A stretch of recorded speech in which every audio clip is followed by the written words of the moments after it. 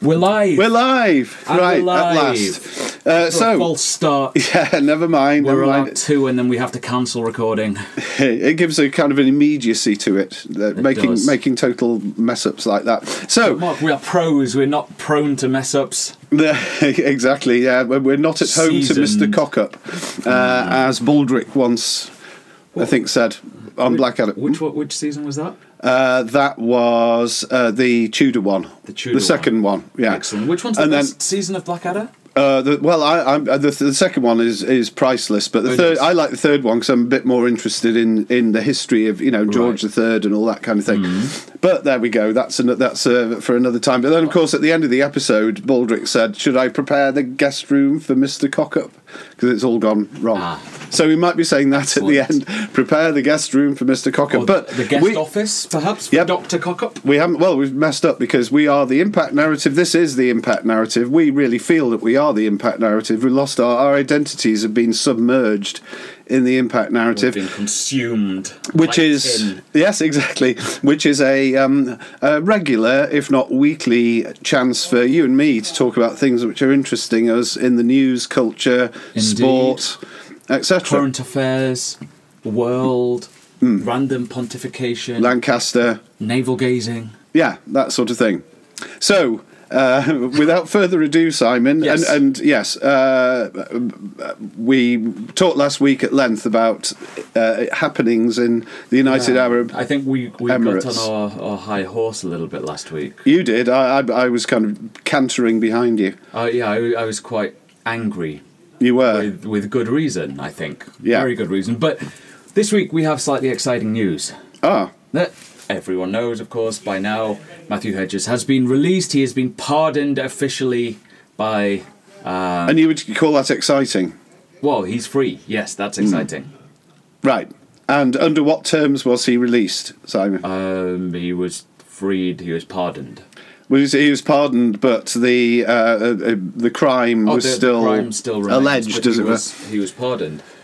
That's So not it's- exciting, really, is it? Well, it's exciting in the sense It's that good, he is- it's positive. He is free. He is home. He is with his wife, and I think that scholars of the Gulf, scholars of the Middle East, scholars generally should be happy and relieved that he's free, and in that sense, it's exciting. Right. But well, that was good. We lasted 2 minutes Yeah. of optimism, but there are obviously still serious questions to be asked. There's a lot of issues with regard to the UK relationship with the UAE, which has been seriously damaged, I would argue. Not necessarily just officially, of course, but unofficially as well. I wonder the extent to which there will be a drop-off in tourist figures. Well, we talked about that last week, but as fate would have it, because we talk about sports as well as politics, and we laugh at people who say that there is no immediate linkage between sport and politics. We do indeed. I was, not watching because I don't like watching very boring things, but I was listening to bits of the Formula One Grand Prix, and funnily enough, it was in a place which had been in the news fairly recently. Where was that, Mark? Was it Abu Dhabi? Right. And very interestingly, there was the usual flood of celebs who don't seem to have been terribly bothered about what was, because that was before the release. Or was it on the day of the release? Or the day before, yeah. Yeah, I think it was the day before. Yeah. Which is quite interesting, isn't it? It's almost as if the Abu Dhabi, the regime didn't want people to say that the release was happening just so the Grand Prix would be a bit less... They timed it so that it wouldn't be connected with the Grand Prix. But the commentators made not the slightest allusion, and the commentator I was listening to actually made several references to the attraction of Abu Dhabi as a destination for tourists. Really? Yeah. Interesting. Very interesting, and not without any even flicker of a reference to ongoing things. Very, very odd. I mean, I do wonder the extent to which this will have impacted on people, because there was an issue with a woman who had flown from, I think it was from Manchester to Abu Dhabi on an Emirates flight. Emirates being the national airline, of course. And there was an issue with her drinking alcohol Anyone who's been on an Emirates flight will know that they serve alcohol. Indeed. But there are questions about its role within Emirati society. Much like other Gulf states, it's not in the public sphere. It's a grey area. Yeah.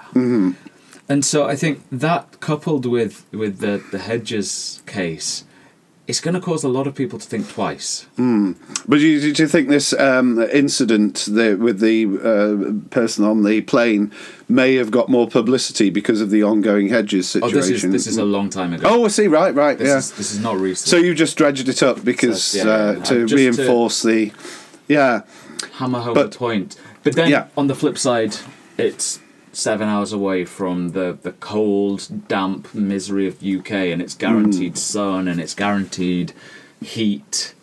Yeah. And so I guess it will reveal, I guess, the extent to which people's personal politics are shaped or indeed. Well, the incident is now, it's buried under all the Brexit stuff or whatever, but there are lasting implications. That's what you're saying. I mean, it just seems that potentially, yeah. Yeah, I mean, Mr. Hunt did seem to do it without making any major errors, and seemed to, finally, when the Foreign Office swung into action, obviously the lesson is that they were trying not to take action in the hope that the thing would be smoothed over without their intervention. But when they did intervene, it had at least some effect. I think so. I think there's a lot of criticism of the FCO because of the way in which previous cases, and indeed the start of this case, had been handled. Some were suggesting that the FCO didn't do enough early on in the case of Matt Hedges, and I can certainly see the argument for that, given that he's been held since April or May. So I think there's a strong criticism of that, and I don't think we should ignore the criticism there. But of course there's also the suggestion that, well, perhaps there were concerns about Mr. Johnson. Oh right, you were going to mention this. Boris Johnson, remind me, he's the guy who was on telly a lot, wasn't he? In his sort of comedian programmes. Well, Have I Got News for You? And he was Foreign Secretary for a bit. He was. In between jobs, Mayor of London and Supreme Commander of the Universe, or whatever he's lined up for next. I think he's chief host of Fox News. Really? Right. Well, I mean, that would be a good stepping stone to world domination. But the way he handled the Zaghari Ratcliffe situation was different, pretty shoddy, and I think there was a concern by many that he would not deal with the Hedges case in an appropriate manner, particularly so given that the Emirates is ostensibly one of our key allies. So that he obviously was Foreign Secretary when this all began. Yes, right. So there's some concern there. Unfortunately. For what reason? Well, the fact that he didn't do anything about it, and the fact that there was concern that he would not have dealt with it in the right way. Well, I think there's more than concern. There's a kind of certainty that he would not have dealt with it in the right way. But this show holds no political views. Well, it doesn't, but it does hold very strong personal views. And, I think it's a safe personal view to hold, that one, to be honest, Mark. Yeah, well, I think there are reasons for it. It's not just a prejudice, which in my case lasts from the time when this person was on Have I Got News for You, and certain things were revealed about that person's background, which on Have I Got News for You? Oh no, but by private eye. I remember him going on Have I Got News for You that time, where he was a lovable buffoon, by any chance. A lovable buffoon, where I remember he said when he was hosting it, "Get that man a coconut." Right. Yeah. Of all bizarre sort of colonial things. Well, the human mind is but his is so amply stocked with classical allusions and coconut type style. Of course. The other case, of course, was when he was somewhat ambushed by Ian Hislop. Yeah, I don't think Ian Hislop likes him very much. Do you not? No. But Ian Hislop was getting them to play the tapes, or alluding to the tapes of him with Mr. Johnson with the incident. Of, allegedly. Yes. Draw a veil over this very quickly. Did that go to trial? Was that? Well, there certainly was a trial, but not of Mr. Johnson. But Mr. Johnson was mentioned honourably in dispatches. Anyway, moving swiftly on. In the public domain for anyone who wants to go digging, but not for coconuts. Exactly. So, moving seamlessly. The Emirati thing is done. Yeah, well, I suppose now we've talked about he who must not be named. We could talk about Brexit. Well, I wonder if we should talk a little bit just about... something else. Well, yeah, I mean, we're not escaping Brexit, Mark, I'm sorry. But you mentioned the Formula One race. Ah, yes. Sunday. Did you see or did you hear who else was there? Who else was in attendance? Ooh, Noel Edmonds? He's elsewhere, I believe. Right. No, some people who drive cars? Possibly. Lewis Hamilton? I would hope so. I believe he won. Let's think. Somebody, Bono. He's always there, isn't he? Bono? Bono. Where? Bono, Sting. Let's think of these people. Massive. From Blackpool, Mark. This shouldn't be Bono. Bono. Aye, lad. Bono. Is it? Oh, well, Bono. Boo-hoo. No, Mohammed bin Salman. Oh, yeah. On his first official visit. Right. Khashoggi. Excellent. Yeah, he would have found, amongst kindred spirits. Bono. Yeah, exactly. Yeah, and other people with stains on humanity. Indeed. Although the first two albums, 11 O'Clock TikTok is a much underrated track. Right. Anyway, but not by any members of the Saudi royal family, but I'm sure they... Was on his first official visit, directed by the king, and I think there are far worse places to go than to Abu Dhabi. Really? Yeah, I think so. For Mohammed bin Salman, there are.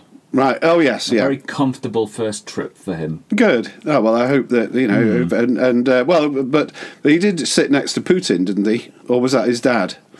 I didn't see in the World Cup. Oh, in the World Cup. No, that was him. Yeah. With Gianni Infantino. So he's been around. With Gianni sitting in the middle, and the two of them laughing, and he's got a global vision. Global Saudi Arabia, they call it. That's evoking memories of... Yeah, but anyway, so where were we? We were talking about... Mohammed bin Salman. Yes, the Formula One. The fallout from the Khashoggi affair that rumbles on. Turkey is now investigating some villas that were rented, I believe, by a couple of prominent Saudi officials in Turkey. Right. They're still looking for the body. Yeah. Turkey is banging the drum of a desire to champion justice. There's a particular drum with Champion of Justice written on it. There's a badge that one gets if one champions it hard enough. You could have said, it would be snappier to say, banging the drum of justice, or banging the drum of human rights. Because you could imagine a drum of human rights. I'm sorry to draw, cliches are fine, but they need to be snappy. Cliches. Well, exactly. I love them, but make it snappy. Anyway, so banging the drum. The drum. Well, somebody has to bang it. I mean, what is the use of a drum if nobody's banging it? Well, you can kick it. It's in the way. It's a bit like that box of you. Oh, you've taken the box away. I've moved the box. Right. The Arsenal box. Oh, that box. No, the other box. This is a strange episode. Let's go from... Are you going for the Khashoggi thing? I was going for the Khashoggi thing, just to point out that Turkey is banging the drum, being the champion of human rights. But let's not forget, they are responsible for detaining a huge number of journalists, a huge number of academics. Yeah. Anyone who seems to be championing free speech, banging a different drum. So in a way, they're blowing the French horn of hypocrisy. They are indeed, or the trombone of hypocrisy, I believe. Yeah, maybe a cor anglais of hypocrisy, but because it sounds sweet, but really the menace underneath it. Yeah, if you've heard someone learning it from the start, it's not. Well, I know that he plays every instrument ever invented, including the drum. I think. Indeed, the drum of justice is your. Drum. Yeah. And, anyway. It's just something that I thought should be pointed out. The fact that there is this narrative that Turkey is championing the Khashoggi affair because of its desire for freedom and human rights. Yeah, and justice, and that's it doesn't gel particularly well with aspects of the regime's record, should we say? But who are we to chastise anyone for these things. So, so Brexit and Boris Johnson or whatever. The other thing that I just want to raise, just very quickly, before we can segue into Brexit for a big finish, is the G20. Oh, yes. Which is starting. And I guess by the time this goes out, people will be making their way. Let's hope so. We'll wish them all Godspeed. Indeed, and it'd be interesting to see how that all pans out. Yeah, and that was all you were going to say? Well, because there's going to be lots of friendly discussions and lots of scope for certain people to make interesting observations on Twitter. Indeed, yeah, and see if an alleged meeting between Mohammed bin Salman and Mr. Erdogan takes place. Oh, right. Which could be very interesting. Yeah, I'd like to be a locust on the wall in that. But the other thing is that's a different cliche. It's a variation on cliche. Is there? Is there a British representative going to the G20? Well, maybe Bono for Ireland. Right. But he speaks for everyone. He does. He is the world. He is the people. Yeah, that was wrong. Bono couldn't do it, but I'm sure other people are available. Lewis Hamilton, others we've mentioned. Sting? Well, it would be nice. Well, Paul McCartney, he's still kicking around. He is indeed, but the other thing is there's a chance that Trump might talk to the Chinese, which is dangerous, isn't it? But would be the right forum for the deal, tensions, trade things to be discussed. But I did see there was a rumour that there wasn't going to be any talk. But I think in Trump's case, that means there probably will be talk. Right, or tweet at least. Yeah. And Mr. Trump's gone very quiet. Of course, he banned, in the name of free speech, banging the drum of free speech, he banned the guy from CNN from press conferences, which, of course, is doing a tremendous favour to the guy from CNN, because being at the press conferences is just all you do is look at Twitter. But then he unbanned him. He's been unbanned. The courts unbanned, yeah. Ooh.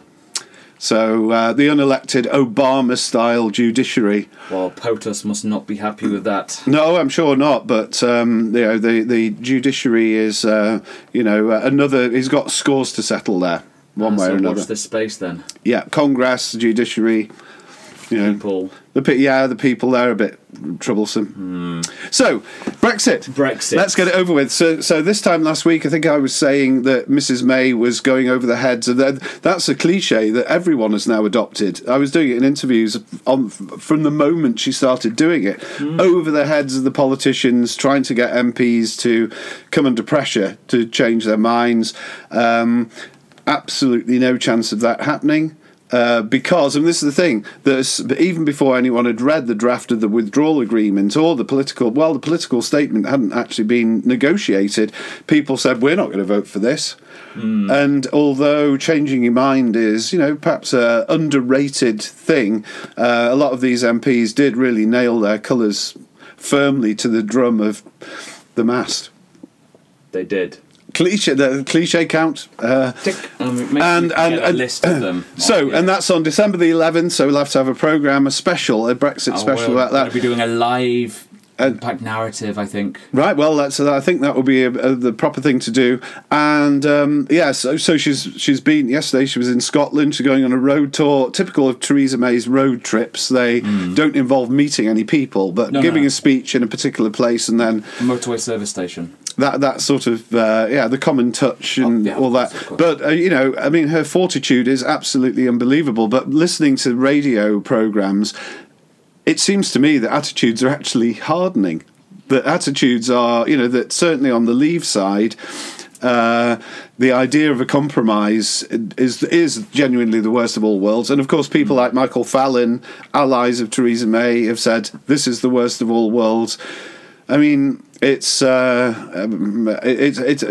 I was her, I would be feeling very unhappy at the prospect of getting up in the morning, because you've got to basically push the rock uphill, another cliche, and drag yourself around trying to plead for a compromise when it does seem that people are less amenable to compromise than ever before. The final thing, Labour seems to be a lot more sympathetic to the idea of a second referendum.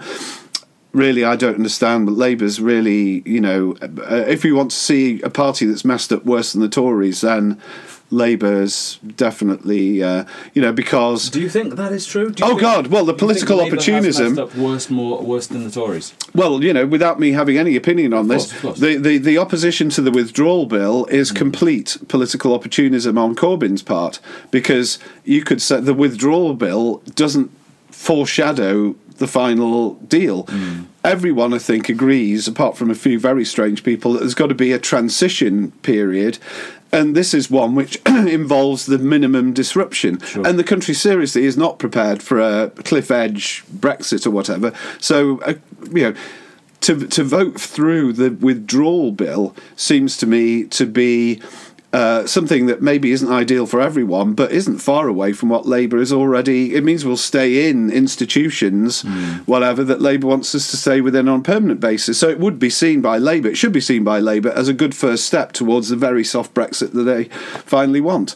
But for political reasons, and this is the trouble, what they've done is underlined the fact. They're almost like wearing a T-shirt saying we are opportunist, because they started off saying we want a general election, and now they're beginning to say, actually, we want a referendum.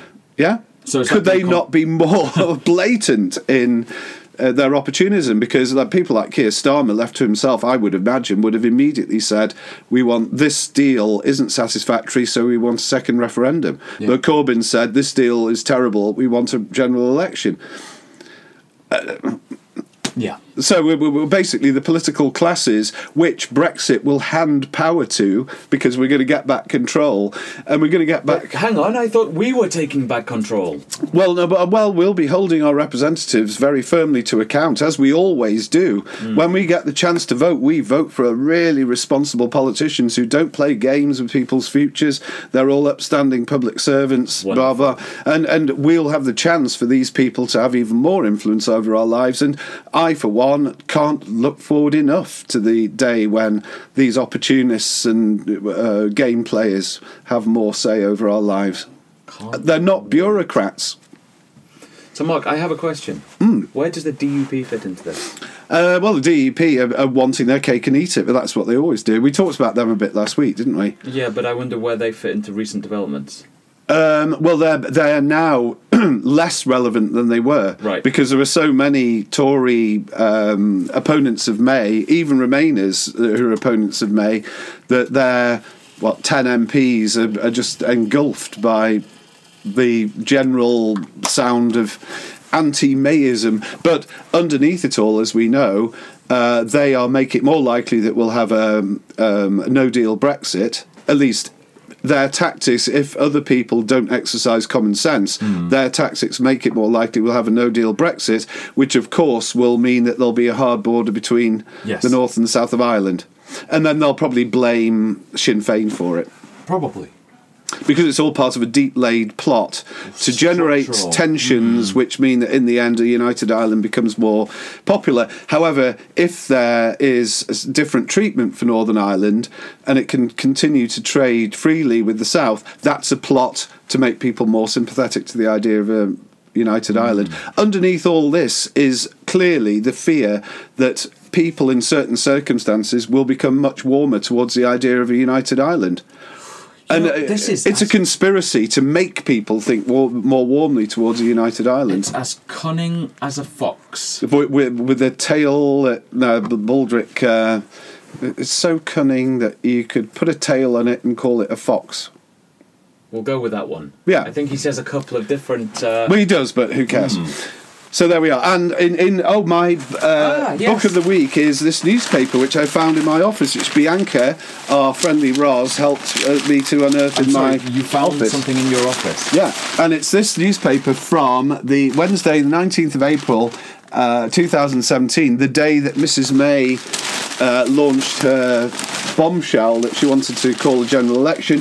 And I could quote from this. The headline is May's Bolt from the Blue. Well, exactly, but then the letters page is amazing. It's there are some articles say this is a gamble that might not work, but there are others saying I look forward to the extinction of the Labour Party. Thank you, Mrs. May. We now have a chance to destroy socialism forever. And general, should we say, praise for Mrs. May. This is Mrs. May's chance to become as dominant a figure as Mrs. Thatcher. Is there a name to that? No, that's the editorial. Oh, right, okay. Yeah, but, I mean, the thing is, you can quote this selectively and have a lot of fun, but it does, kind of say Mrs. May's doing the right thing because she wants a hard Brexit, more power to her elbow, smash the naysayers. But some incredible... Oh, yeah, there's one that says... all Conservative MPs, this is a letters page, who continue to oppose the EU referendum results should be deselected by their local associations. And this is where you see the extremist mindset that the people who go on about the Corbynistas wanting to purge moderates from the party, well, here we have people openly saying we should purge moderates from our party, but it's not the Labour Party, so it's not newsworthy. It's the Conservative Party. Amazing. Incredible when 48% of the public, 48.4 whatever, voted for that position. Instead of the Conservative Party reflecting different shades of opinion, it should be completely extreme opinion. Purge anyone who isn't a swivel-eyed. Anyway. Amazing. Well, that's it makes me. I'm getting angry now. I think, Mark, what we should do is get copies of that and put it online. What, of this? Of that. Yeah, well, it is certainly, it's a source of innocent entertainment, but there are good things in this as well. William Hague, typically thoughtful, and there is a fantastic piece by Philip Johnson which says that this is a gamble and it could backfire horribly. So Philip Johnson, take a bow, because, where everyone else was saying this is going to be a walkover, hurrah, there were people in the Daily Telegraph who were sensible and balanced enough to see that it could definitely go wrong. Newspapers are available. Oh, but this one, because the Daily Mail isn't fun anymore. Oh, the final thing, because I said this in my lecture, Guido Fawkes, a fellow person who's on the internet, whatever, with ourselves, Guido Fawkes, his website had a picture of the Daily Mail front page. Yesterday, the Daily Mail had an opinion poll which they slanted, shall we say, to give a picture of big support for Theresa May's deal. They doctored the figures a little bit. And Guido Fawkes says, how dare the Daily Mail do this kind of thing? And what's happened, of course, the editor has changed, and we now got somebody who's a lot more pro Mrs. May than before. And the fact that the Daily Mail, the Daily Express were doing this incessantly, and anything to do with the EU for decades, seems to have escaped this particular blogger's notice. Very odd. Unbelievable. I mean, what we do in this programme, we do have views on things, but the thing we want to put down more, it's not just hypocrisy, it's taking for granted the ignorance of the readers of these things. Indeed. It's shocking. But anyway, Mark, on that note, we are out of time. We are. So until next time, you can fill your time by doing all the usual things. Go on. Well, like us, despise us, share us. Comment on us, subscribe to us. Listen to previous episodes on... Yeah, on lots on YouTube, but other things, aren't there? Spotify, iTunes, and SoundCloud, something else, SoundCloud. Other platforms are available, I'm sure. Indeed. And, so, until next time. Yeah, may the drum of justice go with you.